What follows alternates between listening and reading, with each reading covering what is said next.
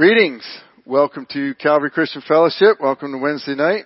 We all ready to get started?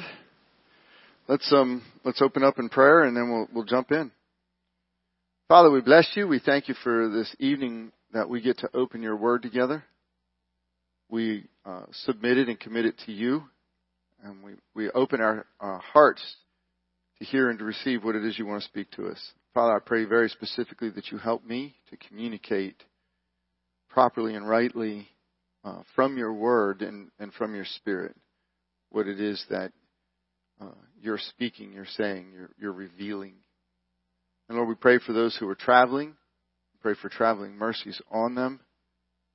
And we pray that it wouldn't only be about what we learn as we come in here, but what we carry with us and touch and interact in the lives of others. We pray these things in Jesus' name. Amen. Amen. All right. So we're doing this study on I Dare You Not to Bore Me with the Bible. This is that says lesson 1. Let's see. Is this lesson 1? Did I put the right slides in?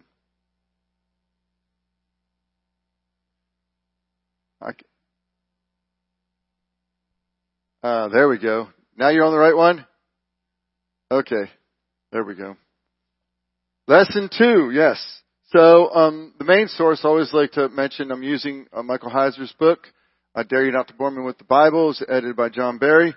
And I'm just using a few sentences from the foreword that just kind of introduce the study, and then we're just going to jump right into the study tonight. I'm not going to don't need to do long introductions because each week's going to stand pretty much on itself. So the Bible is accessible to everyone. Everybody has availability to the Bible, but parts of it, how many know parts of it can be perplexing? Anybody ever been perplexed reading the Bible? Scratch your head.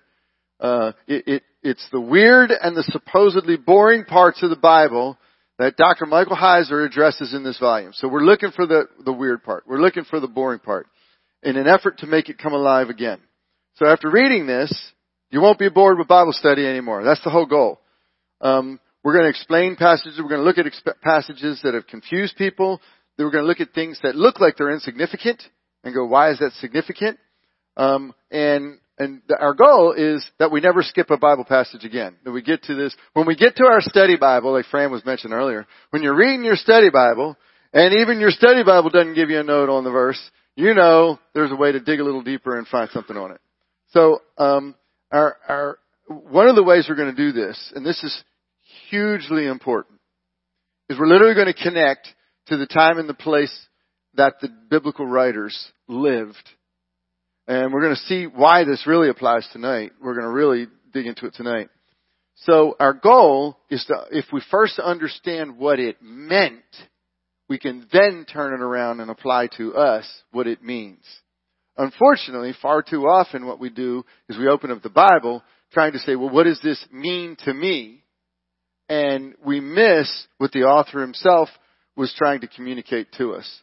So we're going to go, what did it mean then? What did it mean to the writer when the writer wrote it? What did it mean to the hearers when the hearers heard it? They understood it. They knew what they were talking about.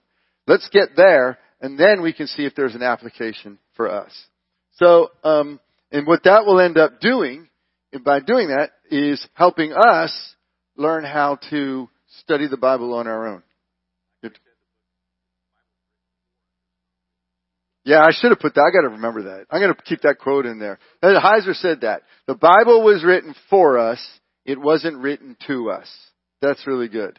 And that's important. If we understand that, then we can learn more about what it says. All right, so the book's broken down into 2 parts. Part 1 is Old Testament. Part 2 is New Testament. I'm not just going straight through. I'm taking something out of the Old Testament and something out of the New Testament each week.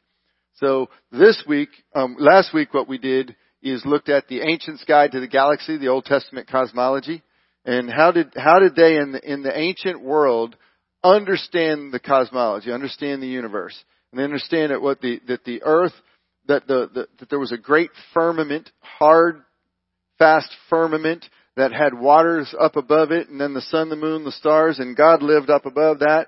And then you had land that appeared out of water, and you had the abyss, the deep, the waters underneath, and there were pillars. And so we looked at all the scriptures that show that's how they understood it. What's really important to understand about the Bible is that the Bible, it's pre-science, not pre-truth.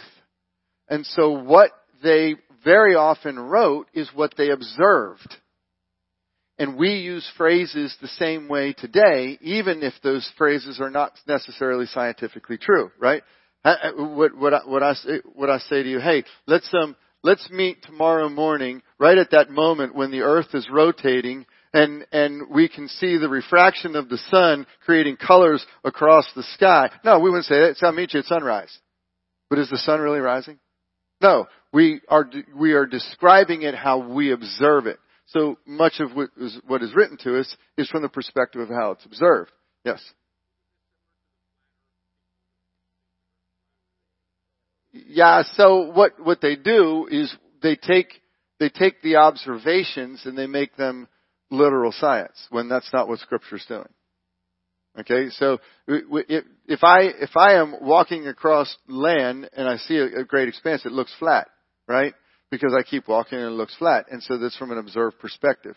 And what they're doing is taking what is observed and making that something that's scientific that it's not. All right. So what we're going to do this week is called Walk Like an Israelite. Walk like an Israelite.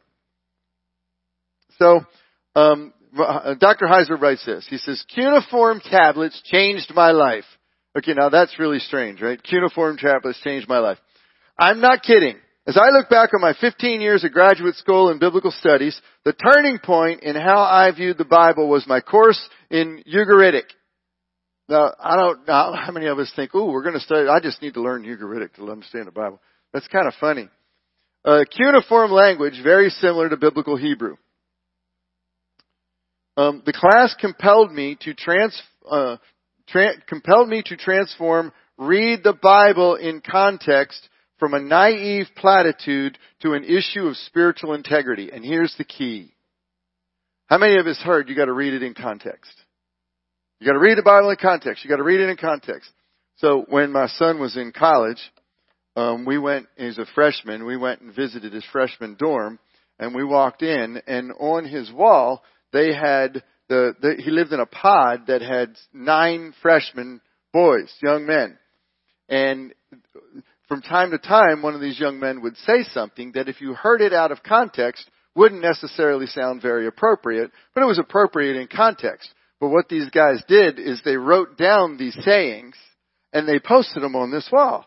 And so lo and behold, one day Mom and Dad come visiting and I'm looking at this wall reading all these things going, oh my goodness, they sound hugely inappropriate. And my son's going, no, Dad, it's not what you think. It's not what you think. Context is important. Context is hugely important. And so the whole goal then is to discover what is the context of Scripture. What is the context from which it was written and understand it from that context, not our context that we read into it. And that, for Dr. Heiser, is not just a platitude, that's actually spiritual integrity. That's holding integrity to the Word of God. So, Bible study epiphany, a revelation, an understanding about Bible study. So what is interpreting the Bible in context? What does it mean? So, does that mean learning about pottery, knowing odd customs, being factually aware of who was alive at the time, what events occurred and what timeline around the Bible? So the problem with focusing on those types of contextual issues is they actually divorce the Bible from the ancient world in a very critical way. Is it wrong to know those things? No. But that's not what context means. It actually divorces the Bible from what the Bible's trying to say from that ancient world in a very critical way. What they're doing when we're looking at all those things is we're actually excluding the religious and theological ideas from the context talk.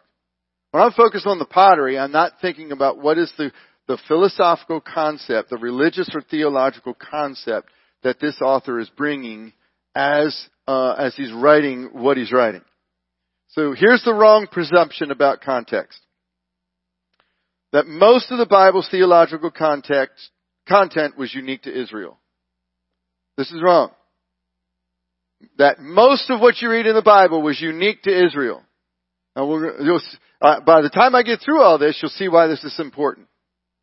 Heiser said this. He says, I basically thought that Israel shared some cultural customs with pagan Gentiles like dress and diet and marriage and family structure, but I thought Israel's religious worldview was handed down from heaven, having no common links with paganism. How many people had thought about that? That what Israel did in their religious and theological context was completely separated from everything else, and it wasn't like anything else around them. This is really important. That's not true. Hence, now we're going to bring in the Ugaritic, I can't even say it, cuneiform tablets. Now, so stick with me a little bit, because if this is brand new and you've never heard this before, stick with me a little bit. This is all going to make sense by the time we get to the end. You're going to go, okay, now I see why this is important. So, where was the Ugarit? Ugarit was a city-state in ancient Syria. So, it would be the region of Aram. So it's just north of Israel, and it was a coastal city over along the Mediterranean. Oh, from your perspective, we go Mediterranean. It was Israel's neighbor to the north. They used, and what's interesting about them is they used the same words and phrases to describe their gods as the Old Testament did. Many of them are word for word on how they describe their gods in their texts. For instance, their chief deity, his name was El. I may know that El is a Hebrew word for God. It's the same when we refer to the God of Abraham, Isaac, and Jacob. El is one of his names. El Shaddai. Anybody heard of that? God Almighty. But here's the difference. El of the Ugarit could not in any way be considered a holy God. So even though they're using a shared term, the being was very different, was in no way the same. So honorary titles, descriptions of Ugarit, El and Baal, his primary assistant, applied to God of Israel in many Old Testament passages. How many remember when we studied Daniel? How many were here when we studied through Daniel? Okay, if you go back, and y'all might remember this. When we were going through Daniel, in Daniel 7, we see this one, like the ancient of, come riding on the clouds, one like a son of man, come riding on clouds before the Ancient of Day. And before him is presented all of the kingdoms of the world, and he's going to reign, right? When we look at that story, it's an awesome story.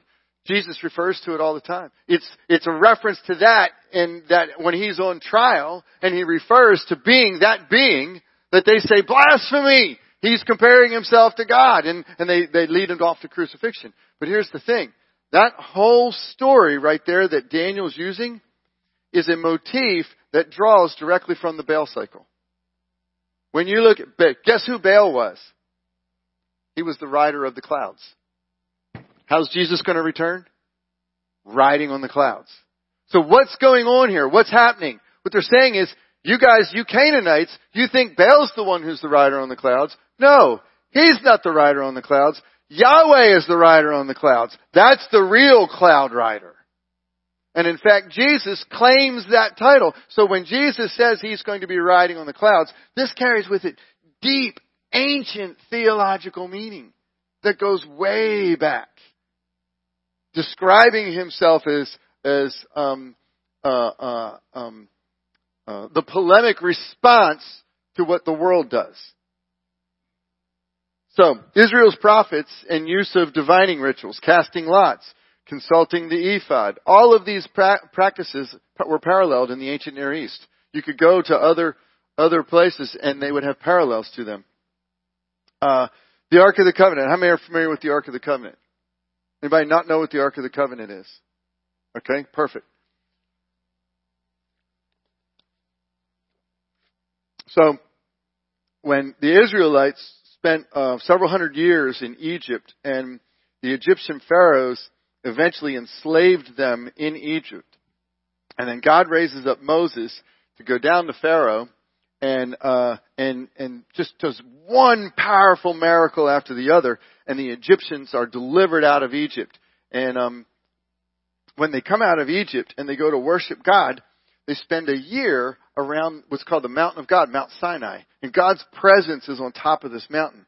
And Moses goes up on top of this mountain, and God says, listen, Moses, I want you to build a tabernacle. When you build a tabernacle, it's got to follow this pattern specifically. And the writer of Hebrews tells us in other places in the scriptures that the pattern is patterned after the heavenly tabernacle, what the tabernacle in heaven is like. It tells us it's a picture of this. And so it has 3 sections. The outer section that you walk in, you have the first curtain or gate you walk through, and you come to an altar. And then right behind the altar is this big bronze laver. They call it a sea. And the priests would do a ritual cleansing there, and they would have their sacrifices at the altar. And so people would bring their animals, things they want to sacrifice right there. But then, behind that was another tent or section of the tabernacle. And that had 2 sections. You walk past the first gate or curtain, and you'd be in what's called the holy place. And in the holy place, and the entrance, by the way, always faced the east. So you're always walking in from the east to the west. And so as you're going further east, on your right hand side, which is the south side, was the table of showbread.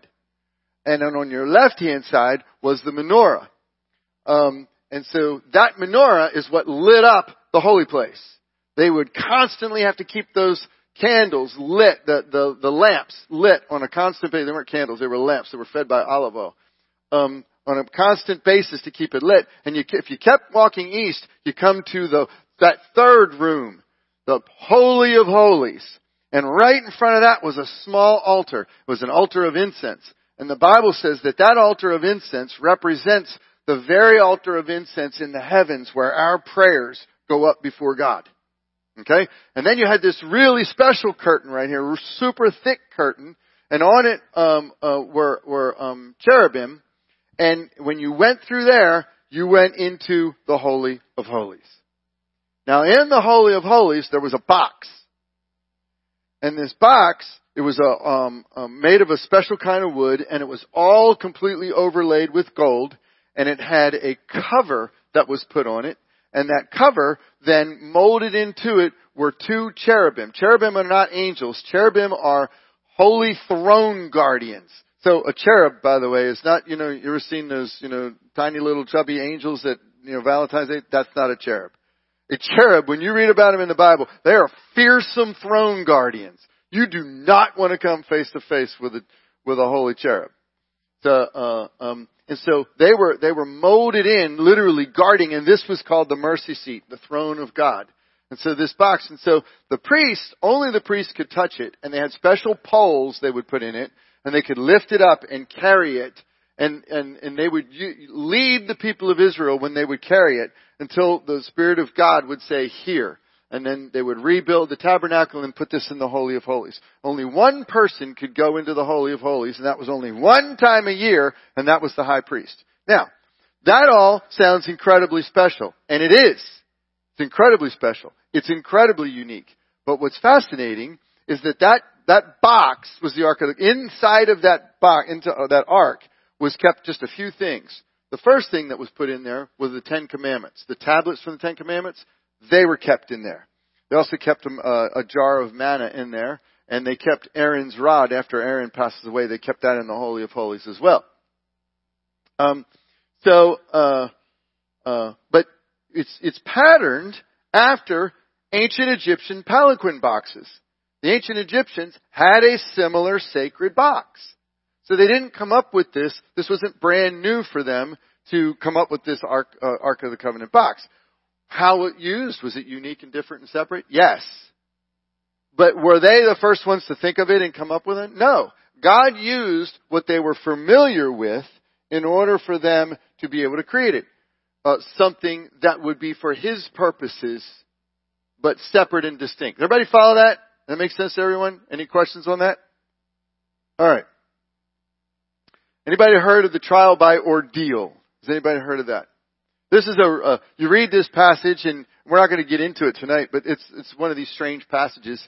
So if a man and woman got married and he thought that she was being unfaithful, there's this special trial by ordeal that they could do. It was a kind of a harmless water drink that she would drink. And if she was being unfaithful, it would be demonstrated because she'd have a horrible experience as a result of drinking it. And this is kept in the book of Numbers. The whole point of pointing this out, is that this wasn't only something done in Israel. Other cultures did this as well. You found this in other cultures. All right. So terms for Israelite sacrifices are found in ancient Gentile religious textbooks. So a lot of the terms we use in the Bible were actually found in Gentile religious textbooks. We looked at last week we looked at the whole concept of the cosmology. You know, that whole hard firmament. That was shared throughout. These are a couple of places in the scripture. So, this was so in our culture, where do we call the seat of the emotions and of intellect? Where's the seat of your emotions? That's right. You say it out loud. Yeah, your heart, right? You know, we say it all the time. You know, man, my heart really goes out to you. Okay, do we mean that pumping muscle? Yeah, that's not, we're not talking about a pumping muscle. Man, my heart really goes. Well, in other cultures, the seat of the emotions were the kidneys. I mean, to us that kind of sounds funny. Oh man, my kidneys really feel for you. In the Bible, it's actually the bowels. Yeah, you know, which adds a whole different meaning to you. You really move me. Yeah, is that? But they share this throughout the ancient world. All right. So what lessons do we learn from this? What's implied by knowing all this? Why is this important to learn and know? Heiser puts it this way. You know, when you first learn all this, it's a little shocking. But God used that temporary discomfort to produce honesty within the biblical text. Let me say that again. You first learn all this, it's like, wait a minute, that came out of pagan culture. You know, pagans did the same thing. They used the same language. How is this, you know, I thought God was different. He is. And we'll see why in a minute. But he's using it. What is he doing? He's creating actually incredible integrity in the text by doing this. How? If we think like an ancient Israelite, put yourself in their shoes for a minute. You'll begin to understand how this makes sense and why it makes sense. In Israelite religion, there's literally more similarities than differences to the other religions around them. Okay? There's more things that are similar than what's different. So what does that mean about the differences? They all of a sudden become highly significant. They all of a sudden become highly significant. Follow me now. So if I want to correctly interpret the Bible, and I want to know the context of the Bible is not the early church. The context of the Bible is not the Reformation. The context of the Bible is not the Puritans. The context of the Bible is not modern evangelicalism. All of those contexts, important things to be aware of, all of them are literally alien to the original authors and writers and people of the Scriptures. The correct context is the history, the literature, the intellect, and the religious context within which it was written. God didn't change Israel's culture when He dispensed truth. Now, let me hear this. He didn't require them to be different than who they were in order to communicate to them. They already had ways they saw and understand the world, so He spoke to them based on what they already saw and understood to communicate His truth to them. Don't we do that today? Don't we do the same thing? I mean, how do you teach children? Do you take a concept that's foreign to children and use something they completely don't understand, or do you take that concept and try to put it into the context of what they understand in order to explain it to them? Okay, which one is actually the way that's going to actually communicate? So God didn't give Israel a new culture, dramatically distinct from its neighbors. Israel was clearly a recognizable people of its time. Just like Christians today are recognizable people of our time. If we took anybody in this room and we took any one of us and we just put us out on the street somewhere and we were the only Christian and we were put among other people who weren't Christians, you couldn't tell us the difference, could you? Why? Because we dress the same, we talk the same, we look the same. Now, after we start to act a little bit, there might be some differences. There should be. We hope there would be. And it's those differences that begin to define, not the similarities. Do you follow that? You follow that? Because this is the key to understanding the Scriptures. By giving His... Oops, you know what? I'm changing it here, and I'm not changing it there for you guys. Sorry. Nobody called me out on it. There we go. By giving His Word within the context of the historical time period, the people in that time could understand His Word. Anything different would have made no sense to the people. So,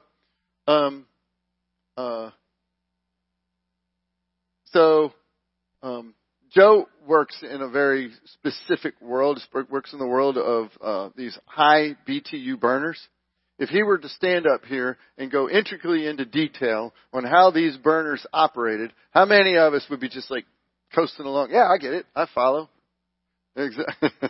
Or how many of us would be, I have no clue what he's talking about. Now, if he started with, well, you know, I work with these things that have, that create this super incredible amount of fire. Now, all of us can fire. I know what fire is. And begin to explain it to us in our language. That's what's going on here. So, what this means then is that inspiration, now this is important because this is going to change for some of us, this is going to change our view of inspiration. I'm going to tell you what the Bible isn't, tell you what the Bible is. Inspiration operates within a cultural context that God chose by His sovereign wisdom. In His sovereign wisdom, this is the context He chose. This is where He gives us this inspiration. We cannot honor God's choice of communication strategies if we refuse to ignore the deep worldview connections that are shared here. If we ignore those, then we're actually not honoring God's choice. So the profound context overlaps between Israel and her neighbors was a wise theological tactic on God. There's a tactic here. He's trying to do something. What's He trying to do? Think about it for a minute. If I look at Israel and I look at all her neighbors and I go, well, this is the same as that. And this is the same as that. And this is the same as that. And in some scholars, there are skeptical scholars over the years who've come along and just said, well, you know, they're so much similar that, I mean, they're just another religion of their day. Really? Here's why it's wise and here's why it's cool. If I can see all these similarities and all of a sudden I see something different, I go, why is it different? Why is it different? If they're people of their time, and they're just like other people of their time, and all of a sudden they're doing something different than everybody, that's significant. That's huge. That jumps out of the page. So remember a minute ago I told you about the tabernacle and how it had 3 components? And you walked into the beginning and it was the outer court, then you walked into the Holy of Holies, and then the holy place, then you walked to the Holy of Holies. Well, what if I were to tell you, I could take you to ancient Canaan, and I could take you to temple after temple after temple constructed the same way, where you had an outer court, an inner court, and an innermost court. It was the same. What was different? Well, when you went to the Holy of Holies of every other one had an idol in it. When you walked into the Holy of Holies of Israel, it had the Ark of the Covenant. There was no idol. Why? Because God cannot be contained by a temple. All of a sudden, the contrast of God to idols becomes huge. This is sacred space where His presence comes to meet with His people. But it's unique and distinct and different. And so we learn something by seeing the similarities in the same way. By seeing the similarities, the differences become highlighted, and theological and revelation and religious truth is communicated to us. Does everybody follow that? Anybody not follow that? Everybody, we're on the same page? So, in Israel, one of the things that pagan deities, the way they work with pagan deities, they try to flatter them, try to manipulate them, they try to sway them with insincere language. How many know that God can't be tamed? We know that God sees through all that. Sacrifices were shared in common. Other cultures had common, but they operated under specific covenantal laws. They had different meanings. They were used in different ways. Hang on here.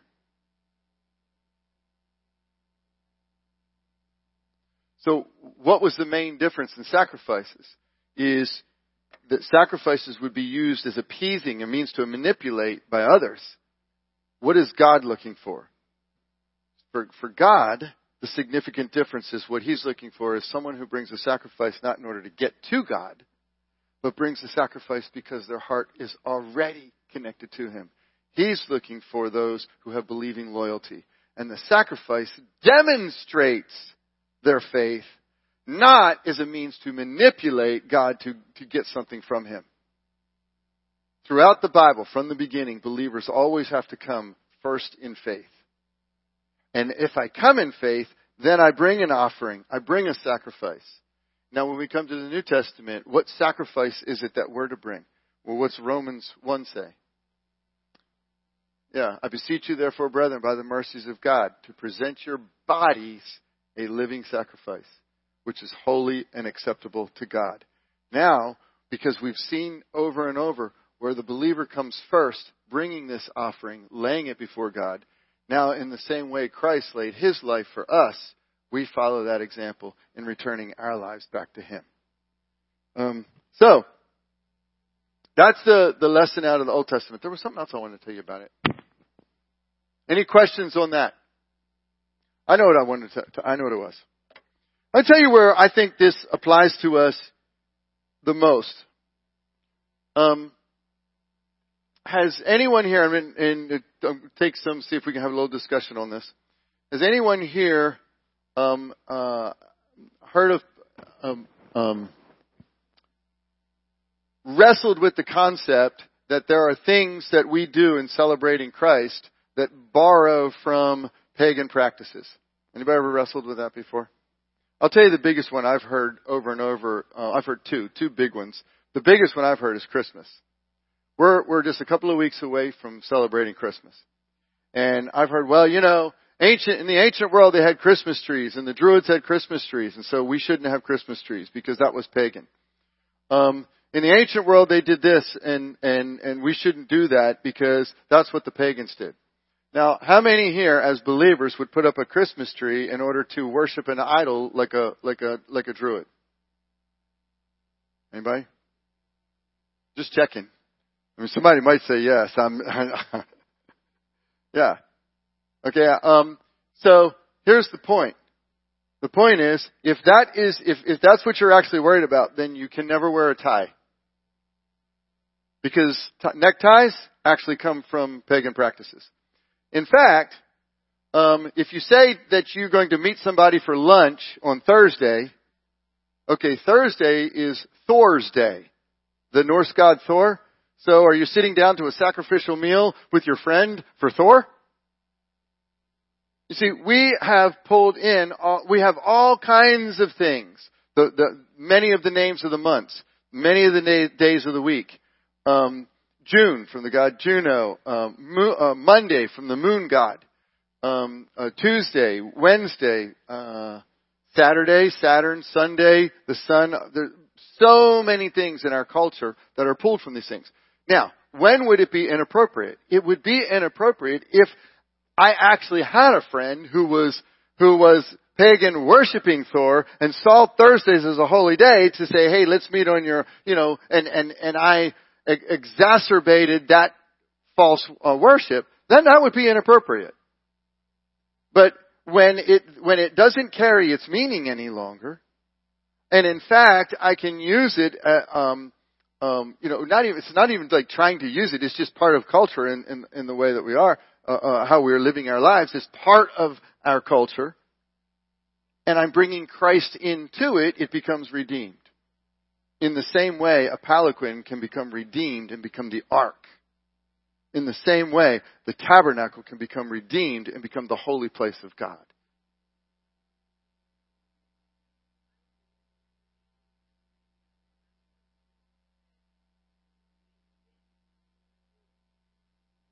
Yeah.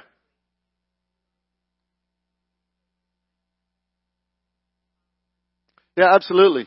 So just for the those listening in and for the recording, the comment was that where a drawing line needs to be individually in our hearts is our own faith.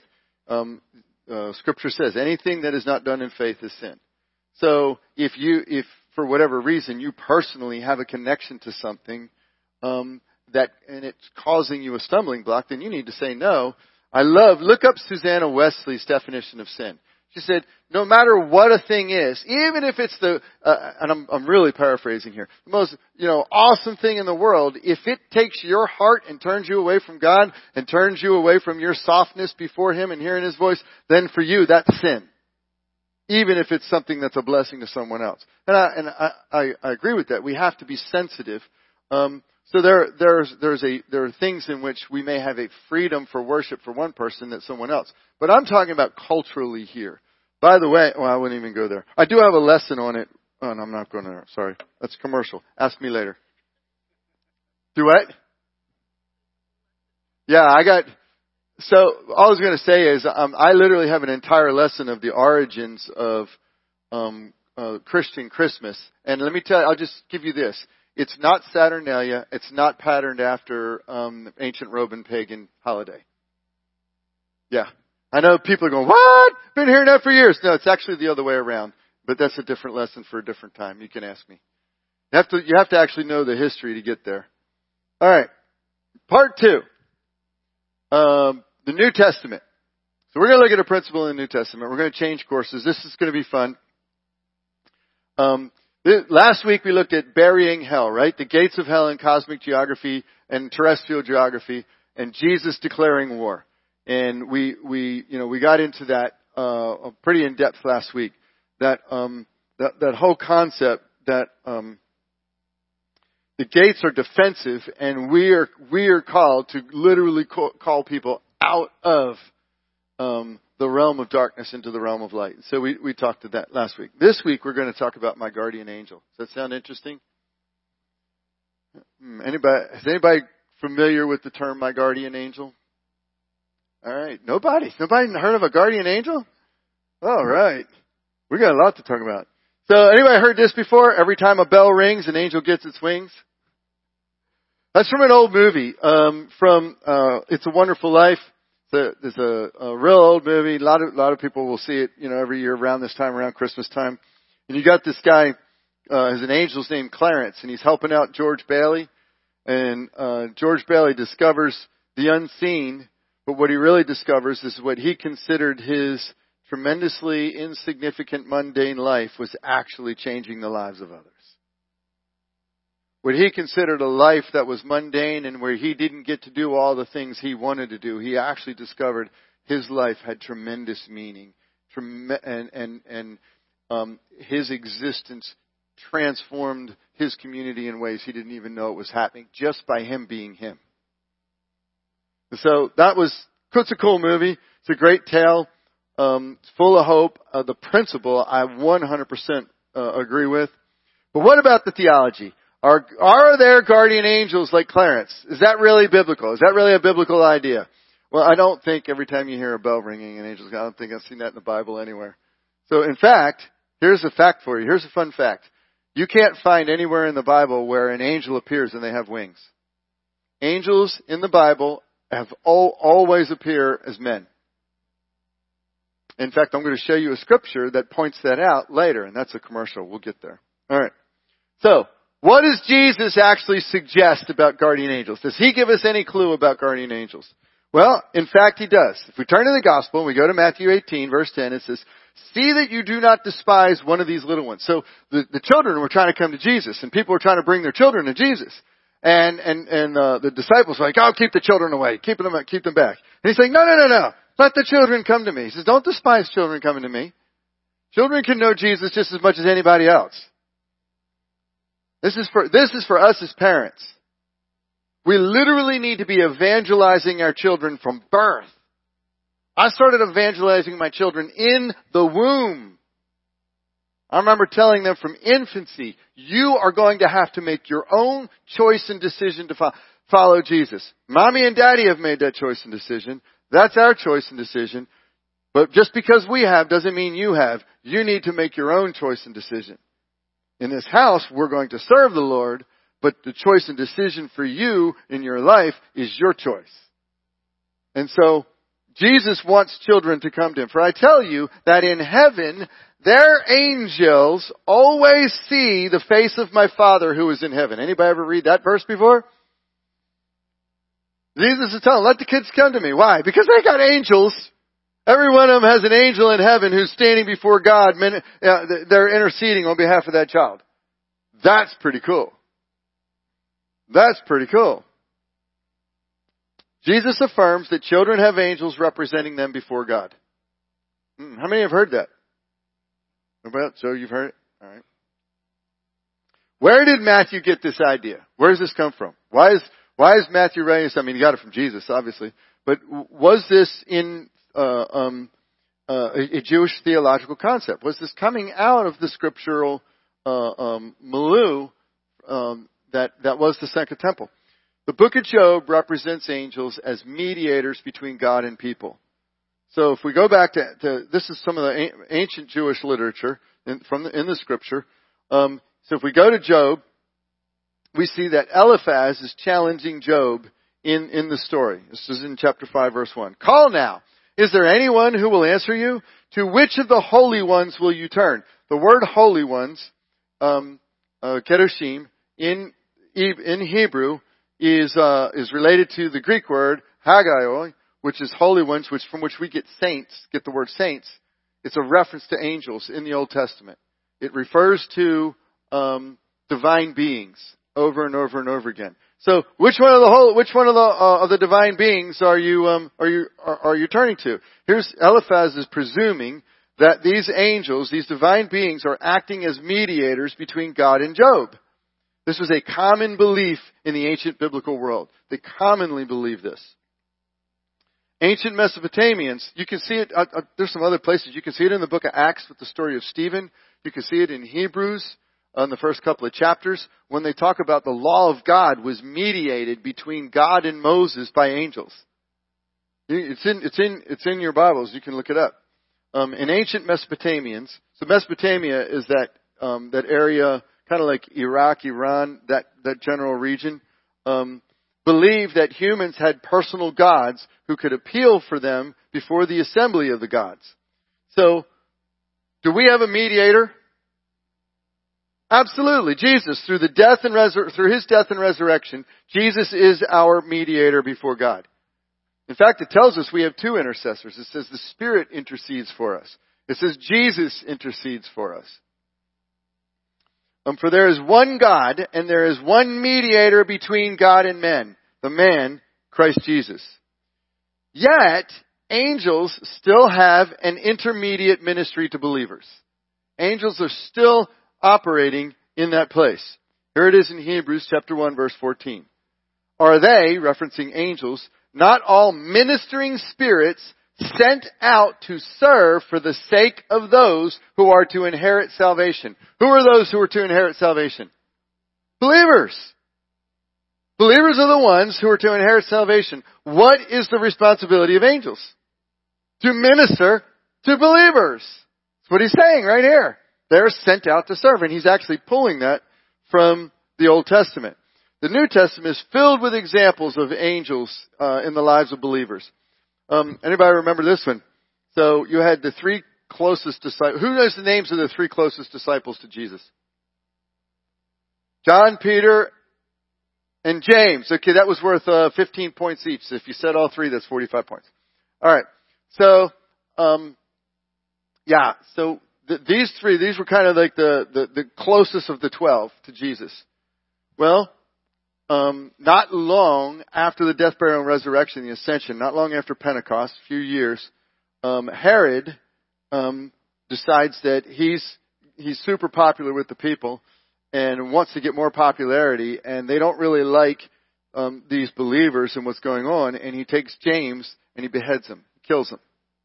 And he sees that this won favor among certain groups of the Jews in the region. And so he takes Peter, says, Peter's next, and he puts him in jail. And so here's Peter in jail, and the next morning, he's about to be killed. What happens? In the middle of the night, he thinks he's dreaming. He thinks it's a vision. In the middle of the night, an angel appears to him, wakes him up, which cracks me up that he's asleep. I'm like, How many of us are like just sleeping, and tomorrow morning you're going to be beheaded, it's over. And you're just resting away, getting a good night's sleep. That's awesome. That is complete trust in God. And so, but an angel comes and wakes him up and says, stand up. And the chains literally fall off him. He's a guard right here. And so this is why he thinks he's seeing a vision. Because all of a sudden the gates just open up. The guards are blinded. Anybody seen Star Wars? You are not seeing this, This is not what you think it is. It's like, this happened. This isn't a movie. This happened in real life. This angel literally escorts him out of the jail and then tells him, look, go tell your friends that you're out. Why? Because they're down there praying for him to get out. Praying for his salvation. Go tell your friends that you got out and then get out of town. And so, now when Herod was about to bring him out on that very night, Peter was sleeping between two soldiers, bound with two chains, and sentries before the door were guarding the prison. And behold, an angel of the Lord stood next to him, and a light shone in the cell. He struck Peter on the side and woke him. He was asleep. And he said, get up quickly. And the chains fell off his hands. And the angel said to him, dress yourself and put on your sandals. And he did so. And he said, wrap your cloak around you and follow me. And he went out and followed him. He didn't know that what was being done by the angel was real, but he thought he was seeing a vision. I think that's a riot. When they had passed listen, you gotta read this. This was a real person. This really happened. What would you do? This can't be real. This can't be real. This can't be happening. Because it's short-circuiting his mind as much as it would short-circuit our minds. Right? He's a fisherman. He understands the reality of real life. These things don't happen every day. And so it's short-circuiting his mind in the same way it would be short-circuiting ours. They came to the iron gate leading to the city. It opened for them on its own accord. The whole city gate just opened up. I could tell you another story, but I'll keep going. I'm getting behind. And they went out and they went along one street, and immediately the angel left him. And when Peter came to himself, he said, now I am sure that the Lord Jesus sent his angel and rescued me from the hand of Herod and from all that the Jewish people were expecting. How is he sure? Because he's outside the gate. The angel's gone. He said, what do I do now? It's kind of obvious. Now I'm sure.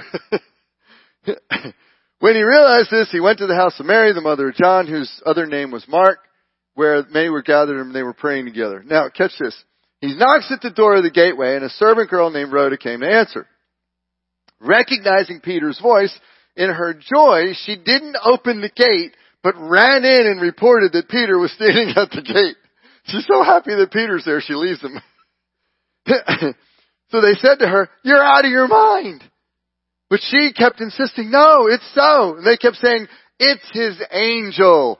Okay. All right. If I actually thought she was seeing it, I'd still want to go see who's at the gate. Whether it's him or an angel, one way or the other. This got to be pretty cool. Anyway, that's what this story tells us. It's interesting. They don't believe it's Peter. They actually believe, and this is the point, that it could be his angel. Do you see the point we got to get from the story is that they understood the guardian angel. Oh, you're not seeing Peter, you're seeing his angel. Isn't that fascinating? Now, how many remember our study of Daniel when we looked at Daniel chapter 10? And Daniel is praying for 21 days. He's fasting and he's praying, and all of a sudden this divine being shows up.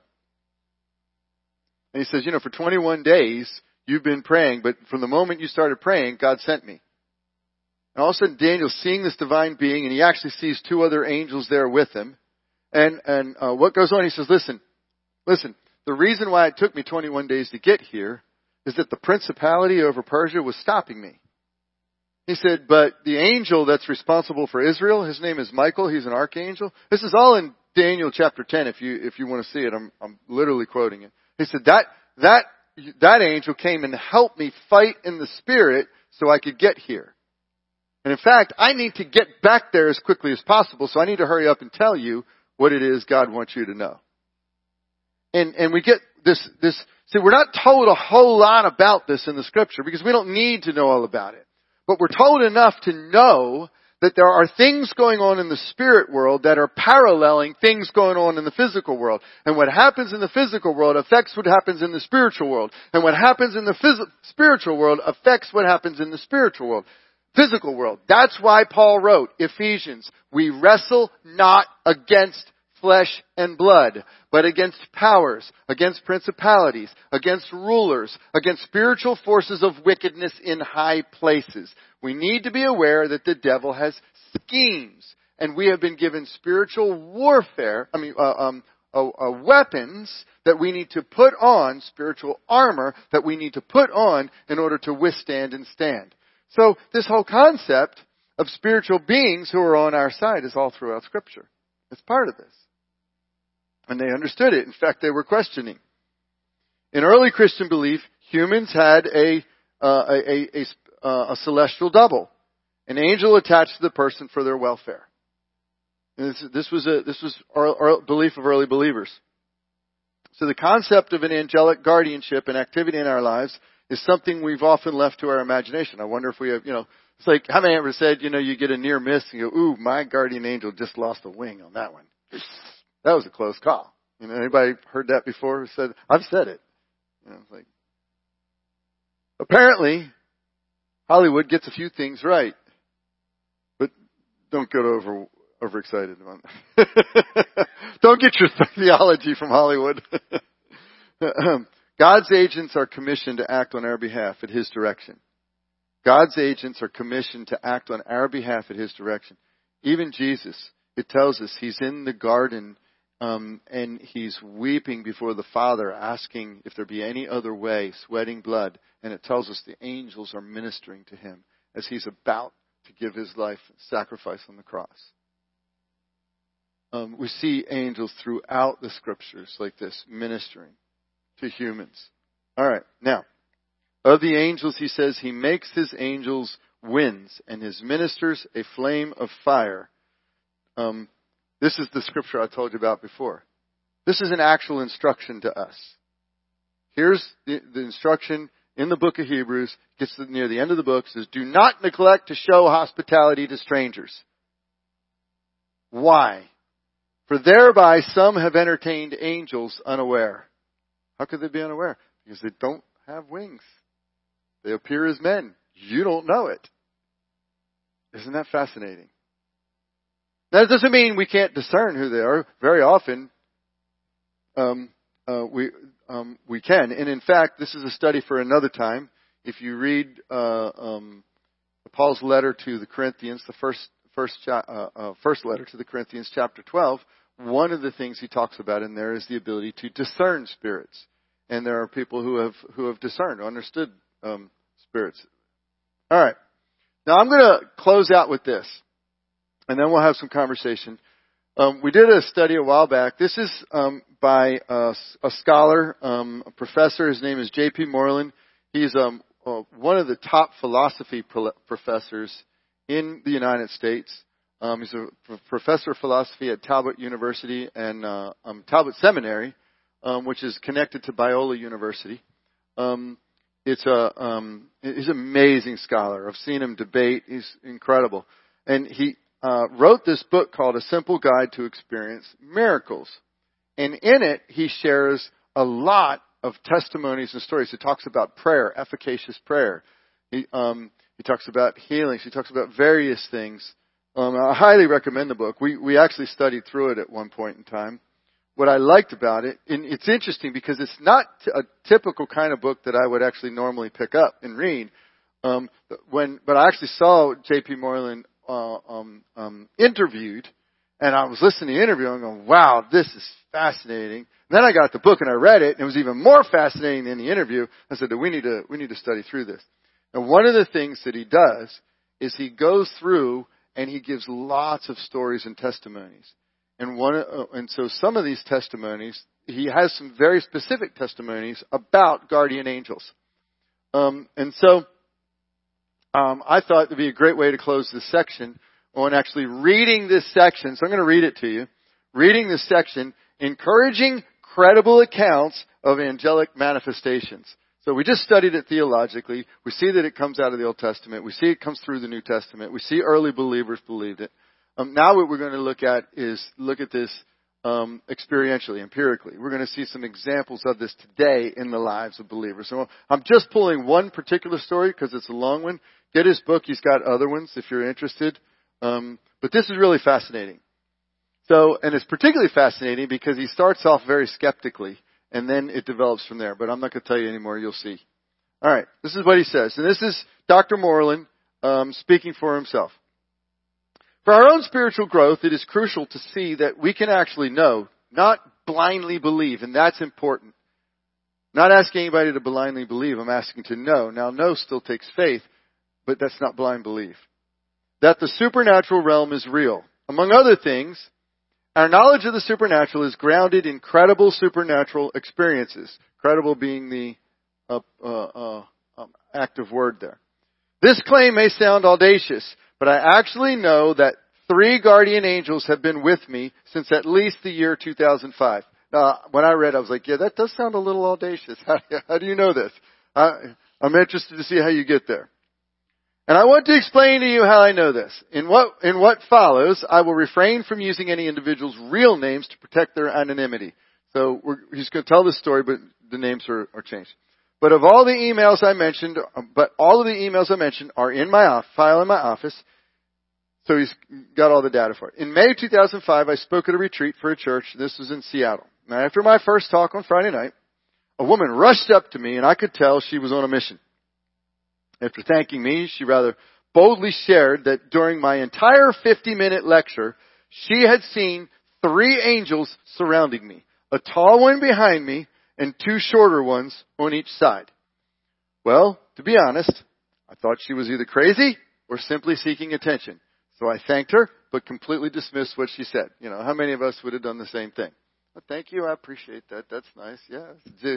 Anything else I can pray for you about? The pastor conveyed to me afterward that she was a very mature believer. But that didn't matter to me since I had zero inclination to believe her and promptly forgot about what she had said. Or so I thought. Several months later, on August 24th, this was in 2005, Biola's fall semester began. Later the next week, I started experiencing some personal difficulties that I believe had a spiritual cause. So one night in bed, I prayed for something that I had never asked the Lord for in my 37 years as a Christian. I remember the woman who had shared about the angels on my visit to Seattle. And I told the Lord that I had no idea if those 3 angels in Seattle were real. But if they were, I wanted Him to make sure they were still with me and protecting me. I also asked if He could somehow let me know they were present. I had never asked for angelic protection before, and I went to sleep that night, and in the days that followed, everything seemed to be business as usual. But as I was later to learn, things were not as they appear. On September 21st, I received an email from a philosophy graduate student named Joe, in which he rather embarrassingly divulged that the prior week, while sitting in my metaphysics class next to the window in Myers Hall 109, about halfway into my lecture, he suddenly saw 3 angels surrounding me. Now, this guy Joe, he's got no idea. He has no idea about the prayer. He has no idea about this woman or anything like that. The scene lasted for about 10 to 15 minutes, and then it was over. He waited to share it with me out of fear. He waited to share it with me out of fear of looking foolish, but several other graduate students had urged him to do so.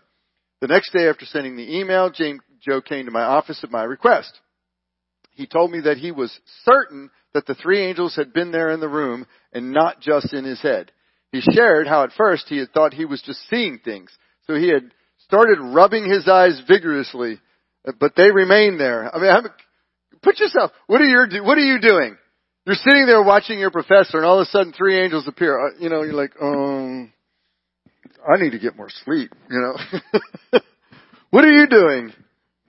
How are you handling this? He described them as wearing white robes, though he could not see their faces, and he also brought me a drawing of the scene he had made. A taller angel was behind me and 2 shorter ones on each side. Yeah, the exact same pattern as the woman had seen. As an aside, a few years later, I described this incident while I was lecturing in Georgia. One person in the audience, Frank Waller, had been a graduate student in the same class on the day Joe saw the angels. Frank had sat 2 seats behind Joe, and he recalled to me one day earlier in the semester when he had noticed that Joe seemed extremely agitated and was rubbing his eyes in a way he had never seen him do either before that time or after. So he's watching this guy see the angels going, Joe, what's wrong with him? Frank remembered the incident because he had almost gotten out of his seat to ask Joe if he could escort him to the restroom to wash his eyes out. But before he could do so, Joe stopped.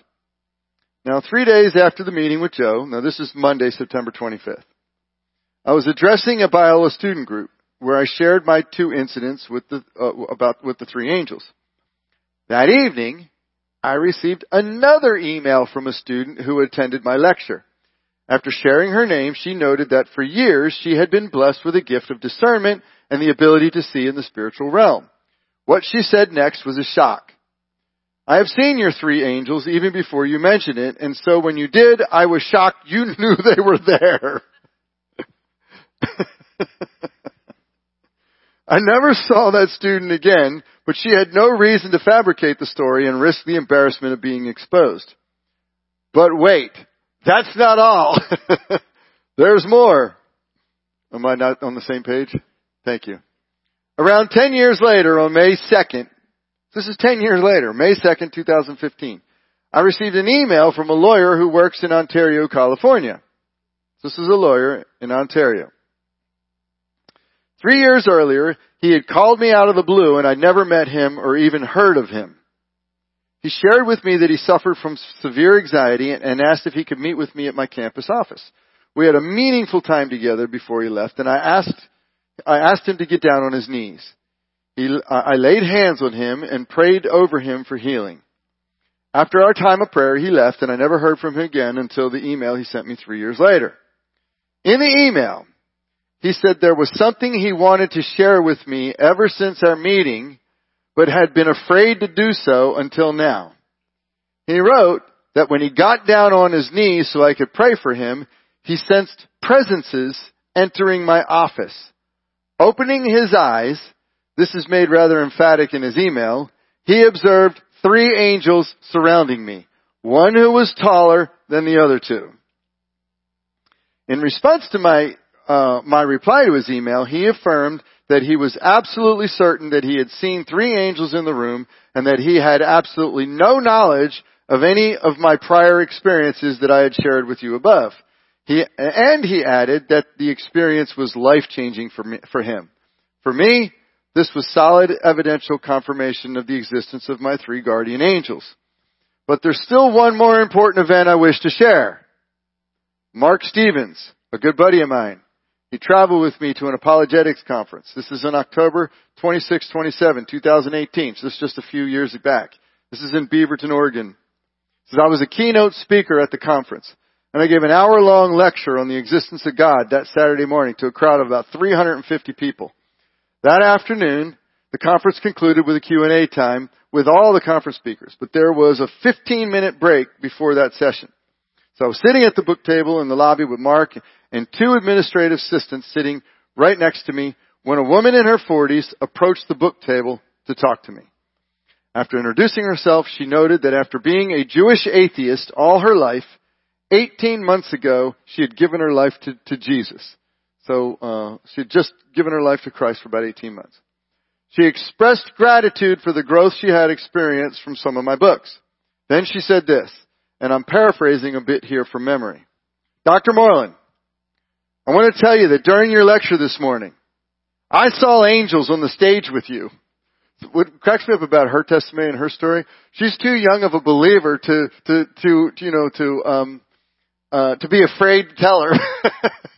She's like, I saw angels, brand new believer. When she said this, I interrupted her and asked Mark and the 2 administrative assistants to listen to what she would say next so I would have 3 eyewitnesses who could vouch for this incident. I asked her to tell me more and whether she had any idea how many angels there were. She said there were 3 angels. I asked her if she knew where they were located in relation to me. And she replied with confidence in her voice that they were standing around me. Then I asked her if she noticed anything about their size. She responded, a tall angel was standing behind me and 2 shorter ones on each side. Mark and the 2 assistants already knew of my previous encounters and were all amazed by how precise this woman's details were. She seemed genuinely puzzled by the question, but said, no. Wait a minute. Yeah. It was evident to all of us that she had no idea why she was asking this. Well, I have never seen these angelic beings. I believe the testimonial evidence I've given about my guardian angels would stand up almost anywhere, even in a court of law. The truth is that the supernatural world is all around us. And this is what we need to walk away from here. The supernatural world, the veil between this and the spirit world is super thin. C.S. Lewis writes about it. Multiple scholars talk about it and write about this. And please remember, Dr. Moreland says, there's nothing special about me. He says, I hope the evidence I share will encourage you that God has sent angels to guide, to protect, and minister to you as well. We are not on our own in this world. Angelic manifestations happen frequently to all kinds of people. So here's the point. Well, have I ever seen an angel? No, I've never seen one. Do I know people who've said they've seen angels? Sure, I have. I don't know I ever will. I don't need to. I know that I have a mediator. His name's Jesus Christ. I know I have the Holy Spirit with me. But I also know that we have a spiritual battle and that there are beings in the spirit world that operate in conjunction with beings in the physical world. And you see them all throughout Scripture. God's given me multiple dreams. I've seen things ahead of time and had opportunities in this. The question is, we live in a time and we live in a culture. This kind of ties the whole lesson together. Because we look at the Bible from our cultural lenses. We live in a post-Enlightenment society. In a post-Enlightenment society, everything's about the material world. The material world's what exists. But God is spirit. He's not material. God is spirit. He's not material. And He's what created all of this. And Hebrews tells us that it's His word that upholds all this physical. What that means is the reality of the spirit world is more real than this concrete I'm standing on. The reality of the spirit world is more real than the concrete I'm standing on. Why? Because this world's temporary. This is going away. Jesus is coming back. There will be a new heavens and a new earth. And when we understand this, we will understand we're not fighting a battle that's flesh and blood. We're fighting a battle that is spirit. People are not our enemies. The enemy is our enemy. And God has spiritual beings on our side in the same way that He's on our side. And so, learning to be sensitive to the Spirit as well as learning the truth of the Scriptures goes hand in hand. The Word of God is the sword in our hand. It's the Spirit of God that illuminates it in us and helps us to see and understand it. They go together. They're not separate. I can't tell you how many people I've seen who don't have the Spirit. They try to read the Bible and I don't have a clue. I don't know what this is. The Scripture actually says it is spiritual and has to be discerned in the Spirit. These things are a very real part of our walk and our life as a believer. And it is completely appropriate to ask God to make them real in our lives in a way that glorifies Him, in a way that's according to His Word, in a way that touches and reaches other people. Amen? I would also add this, in the Christian world, it's the Western Christianity that has more problem with this than most of Christianity. Most of Christianity is not Western Christianity, by the way. Most of Christianity is not Western Christianity. It's Western Christianity that is more of the Enlightenment, materialistic Christianity. If you talk to, I'll save that for the Q&A time. Let me pray. Let me close right now in prayer, and we can open this up for conversation, but I'll turn the recording off so we can talk freely and nobody has to worry about, going out over the internet or anything like that. Just me. Father, we bless You. I pray that we would desire to understand the fullness of our salvation. The fullness of who we are as created beings. Spirit, soul, and body. the fullness of what it means to be in the kingdom of God, to have been translated out of the kingdom of darkness into the kingdom of the Son of your love. To be ambassadors of that kingdom. To wrestle not with flesh and blood, but to wrestle in the Spirit on behalf of flesh and blood. Lord, make these things real to us, just as they were real to Peter and to Paul and to Job, and just as they are real to so many others. We bless you and we thank you. We pray these things in Jesus' name. Amen? All right. So, Brian, let me know when we're turned off.